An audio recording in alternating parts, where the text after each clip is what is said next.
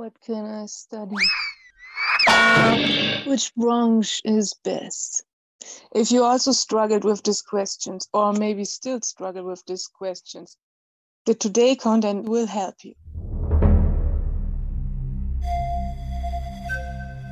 Welcome. Today I'd like to talk about the limitations of sciences. Let's directly start with the first one. I firstly chose the arts sciences, the humanities, and which was a basic thing in lots of centuries, is theology. Theology is for most people boring. And nevertheless, I tried it because in the subject that I studied, educational science, I could choose 3 subjects, and one of them was theology, because I strive for getting know more about essential things. But as you can imagine, it was not the best choice. Therefore, I will just very short talk about it. I studied Catholic theology, and as you can imagine, it is similar to go to the church, but a little bit deeper in some philosophers, which are also called as saints. Yeah, there's sometimes pretty good stuff from some philosophers like this, but it is not really implemented in what you hear at church, and that's a little bit a pity. But on the other hand, it is very dogmatic. It is like dogmatic, it is a given thing. That means church and all theologists believe that they have the one and only truth, and that's all. And there is no discussion about it. The research method is based on literature.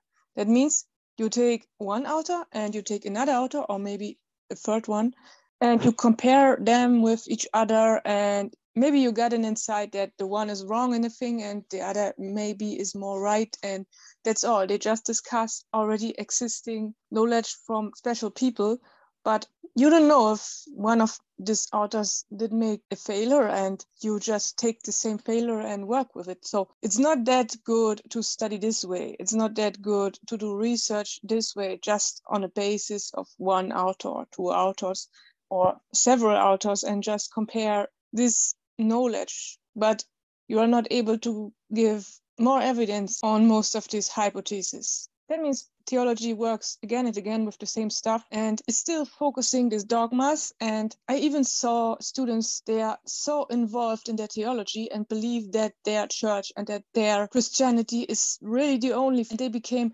kind of intolerant against other religions and other people. And so I saw theology is not the best thing when it makes intolerant. But this is because of the dogmas, and it is not allowed to attack such a dogma and to question what's behind this. And and even when you question, your results must give a special come out, so that you again underline the same dogma, that it is a good thing, but you're not allowed to question if the dogmas are wrong or so. And therefore it is very limited.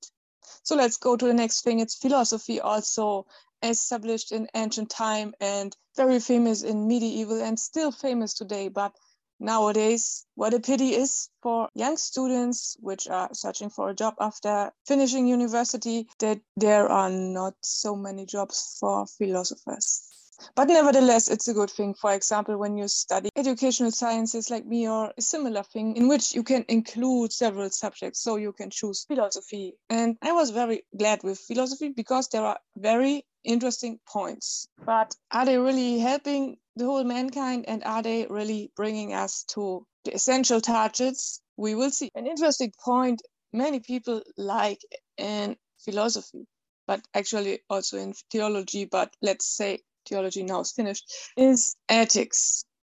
People love ethics. People love that behaving good and behaving fine and brave and all this stuff. But I can also see limitations in this ethics, in this sub-branch of philosophy. Because the same way you can use ethics for good things, you can also use ethics for bad things. You can use rules or other declarations to judge people. It has always been so. Look back in the ancient time, the Pharisees in Bible used the religious declarations to judge people and to make to make the life from the people worse, that people just felt guilty and all this stuff. And it was the same thing with several priests in the medieval, in church, and not just in Catholic, in all churches that making the people feeling guilty, and people have to pay money to feel less guilty, and but also today in everyday life, some people use ethical knowledge for judging people, and this can't be the real target of ethical knowledge.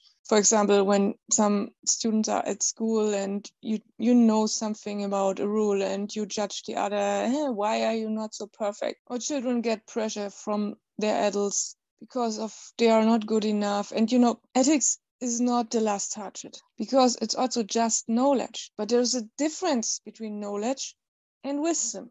And this difference, 2,500 years ago, already Socrates worked on. And with his dialectical method, with his discussion method, you can learn how to practice philosophy. You can learn to really discuss an ethical aspect. For example, they take the aspect judgment. What is judgment? And then you can discuss on the dialectical way.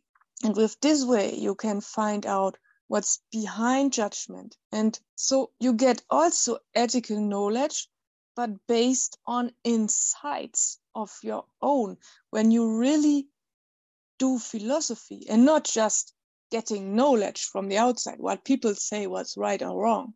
And so this is a better thing, to reflect on ethical aspects. But this is also limited, because even if you got the insight more from within, because you have reflected on your own, you did research on your own about an ethical thing, then it is more like wisdom, but at the end, it is also just knowledge. So you can't save the world just because you know about some good ethical targets and you really get insights of them, but this will not help everyone. You can do little help if you also start this dialectical talk with other people and want that other people know more about ethical things from the inside, from their own insights. But this is not a basic thing. And this will also not bring people to the highest targets, to the highest truths. What is higher consciousness? What is their own true self? Because ethics is just a result of a reflection. And it's also a result when someone reached his higher self. He automatically behaves in a good way. He's not in the position to consider about ethics anymore. A person which reached his higher self or her higher self does.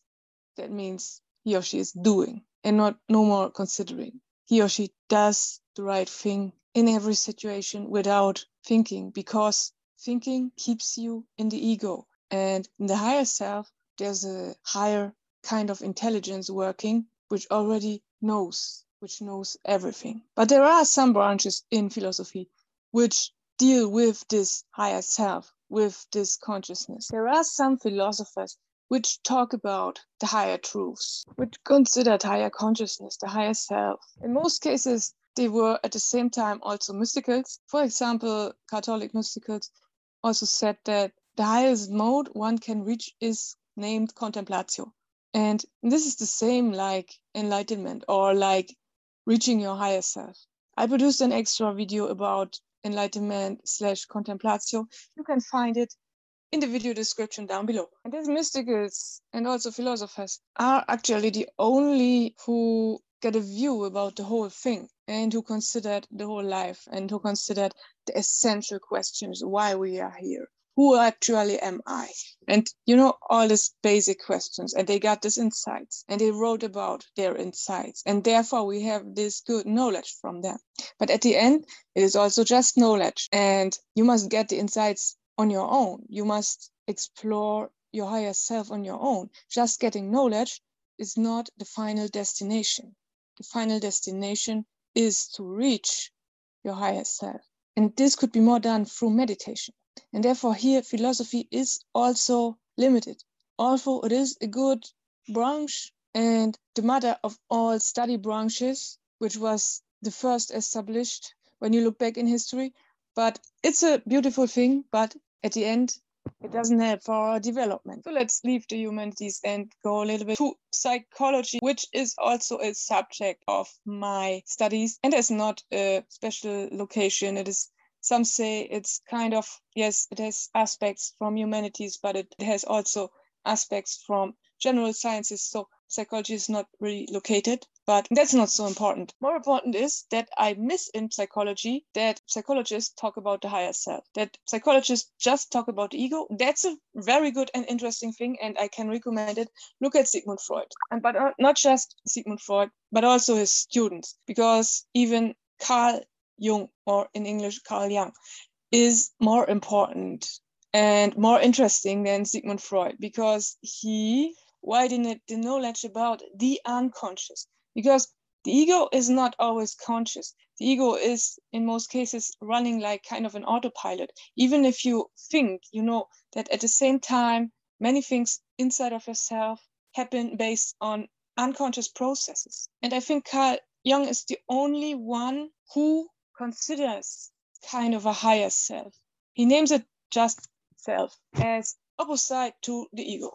But it's the same thing. And he also says that in the unconscious is not just what we do automatically like animals, like our, you know, all this suppressed stuff, what we think what is too dirty for us.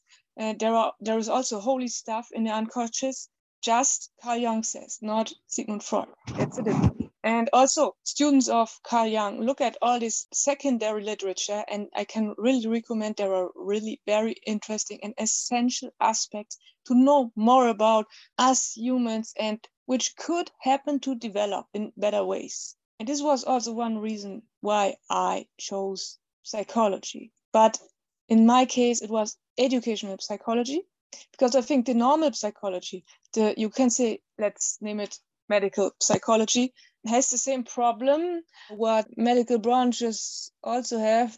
It's just working on symptoms. It is just the normal psychology, the medical psychology just tries to fight symptoms, but is not looking at the cause, not looking at the root where the symptoms come from. And that's a big problem, also in the whole medical branch, but also in the medical psychology. The best thing from the psychology was still the knowledge from Carl Jung, in my opinion, but it is not so deep. And this whole thing I had to read extra. It was not included on university. That's a problem. On university, they just argue with the ego, and not just argue with themselves and their own ego, but just the ego from an objective perspective. And that's also interesting. And I think the most important thing from Sigmund Freud was that the ego is splitted in several parts. And so therefore you have like inner conflicts inside of yourself. And this makes lots of human behavior very, very clear. And it's a pity that it is almost forgotten. And nowadays in psychology, almost nobody deals with this knowledge of Sigmund Freud and Carl Jung. The normal psychology nowadays is limited in human consciousness. And it is not that, because at Freud's time, they more focused the ego from an objective perspective. But nowadays, they just accepted that the ego, that we are the ego, we have it, and they even don't watch the ego anymore. They just watch human behavior and mental illness, and they are just fighting mental illness and its symptoms and so. But they must go more back to the root, and a cause of suffering is the ego. And so it's better to go back and explore the ego and observe your own ego. Best thing is really what meditation practitioners do, to observe their own ego, to observe their thoughts, their behavior, not to judge yourself for what you do bad and for your negative thoughts. So again, it could be kind of a backdoor, the ego comes and judges yourself. So just focus it on a neutral way. And this kind of research should be implemented. This kind of research makes most sense, not just to watch other egos and compare each other and look human behavior and discuss about it. A more essential way to do research on is not to watch others, but instead to watch yourself and to explore yourself and to look at the ego. And through this, you can reach the higher areas, the higher self. Because when suddenly one day you find this inner distance, which is not kind of a negative distance, I will explain it in a few seconds. When you get this inner distance suddenly, and you really become the observer, and then you ask, who is the observer from the ego? And then you have it. Then you are in this higher self. Then you can really observe you. The first tries to observe yourself are not really observing because you are still involved in the ego, because you are upbrought like this, you are educated like this to live in the ego, to be the ego. But actually you are not. And to really help out of this problem, psychology doesn't function, because the medical psychology just focuses fighting symptoms of mental illnesses, and the educational psychology just focuses cognitive things, or sometimes also other things like emotions.